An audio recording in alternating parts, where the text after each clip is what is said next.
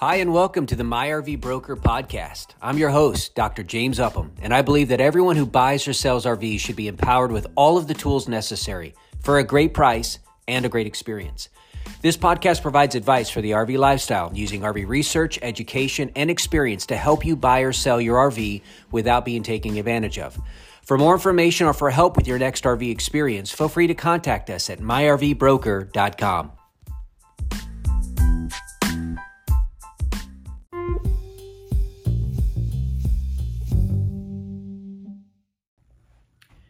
Hey everybody, James here with MyRV Broker with another quick tip when it comes to buying or selling your RV. We're going through a series right now, what I call the top 10 reasons why buying a RV is different than buying a car. And we started last week with number 10. We're working our way back, the old Dave Letterman top 10 countdown kind of thing. And so we started with number 10. And if you haven't seen or heard those episodes, please go back and watch them. We try to make these pretty short so that we're not taking too much of your time. You all know that I like to ramble sometimes when I get onto a point. So I'm trying to get to the point, and we'll start here with number 9. Number 10, of course, to recap, was buying a car is different than buying an RV because cars are mostly made by robots and RVs are mostly made by human beings. I went through the whole discussion there as to why that's different. Please go back and view that or listen to it, and we'll go from there. Number 9. The number 9 reason why buying a car is different than buying an RV is because you can begin to kiss good fuel economy goodbye. Mwah. A lot of times people are buying an RV and they think, should I buy a diesel or a gas? And there's a lot of reasons to buy a diesel over a gas if you're looking at a motorhome, or even thinking about a nice truck to purchase if you're pulling a trailer, right? Should I buy a nice big dually? Should it be diesel? Should it be gas? And right now there's probably more emphasis on that than there has been in quite some time because gas prices, both unleaded and diesel, are just through the roof. And so one of the things that you should think about is that these RVs are not made for good fuel economy. If you are buying a RV, even the vans, right? For good fuel economy, you're buying for the wrong reasons. Now, there are some advantages, of course, of diesel over gas and gas over diesel. We're not going to go through that in this video. I have addressed that. If you haven't seen that or listened to a podcast or with one of our videos, you can go back and search for those. But really what we want to think about here is that when fuel economy is as bad as it is, in some cases, guys, you're talking 5, 6, 8, 10 miles to the gallon, right? If fuel economy is not one of the leading reasons why you should buy an RV, one of the things that I often tell RVers is, listen, still plan on that vacation. Go out this summertime. It's t-shirt weather, right? Go out and enjoy your time off in your RV. Go rent one, go buy one, whatever. If you're in one already, go do that, but just maybe don't go as far away from home.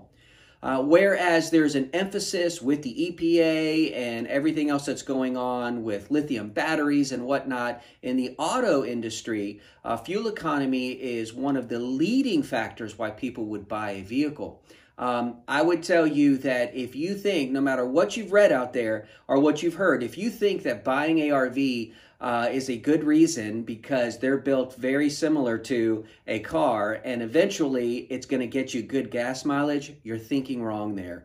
RVs are houses that are built on wheels. It's amazing sometimes that some of these even survive going down the road. They are, in some cases, an engineering marvel, but they are not designed in any way. They're more focused on carrying capacity and safety, by the auto manufacturers who, by the way, are making these chassis that they're being built on, most of them, right? But fuel economy is not going to be good. Now, if you're towing, that's something to think about too. You can possibly get a little better fuel economy than, let's say, average to average over a motorhome, but it just depends on how much weight you're pulling and what you're pulling it with. Sway bars also can make a big difference. They could help you aerodynamic, travel trailers certainly could help add several miles to that gallon. And so there's a lot of factors there. But I would say as number 9, one of the main reasons why you do not want to buy an RV would be for the fuel economy. And that's one of the biggest differences between buying an RV and buying a car. Remember, when you go into a car dealership, or if you're buying from a private party seller, you want to make sure that you ask about fuel economy. You do your research there. There's really nothing out there that's going to be definitive on gas mileage for a RV because it all depends on your carrying capacity, what you're loading it up with. In the case of a trailer, what you're pulling it with. In a case of a motorhome, there's a lot of factors, whether or not you're fully loaded with water and gas, etc. It's just all over the map. So I would say for number 9, then one of the reasons why the top 10 in number 9 is that what the differences are between buying a car and buying a RV. Why it's different is that you can kiss good fuel economy goodbye when it comes to buying a RV. They are not built with fuel economy in mind. Hey, I hope that helps. Come back next week. We're going to talk about number 8 as we continue our countdown from the top 10 reasons why buying a RV is different than buying a car. Take care, get out there in RV, and God bless.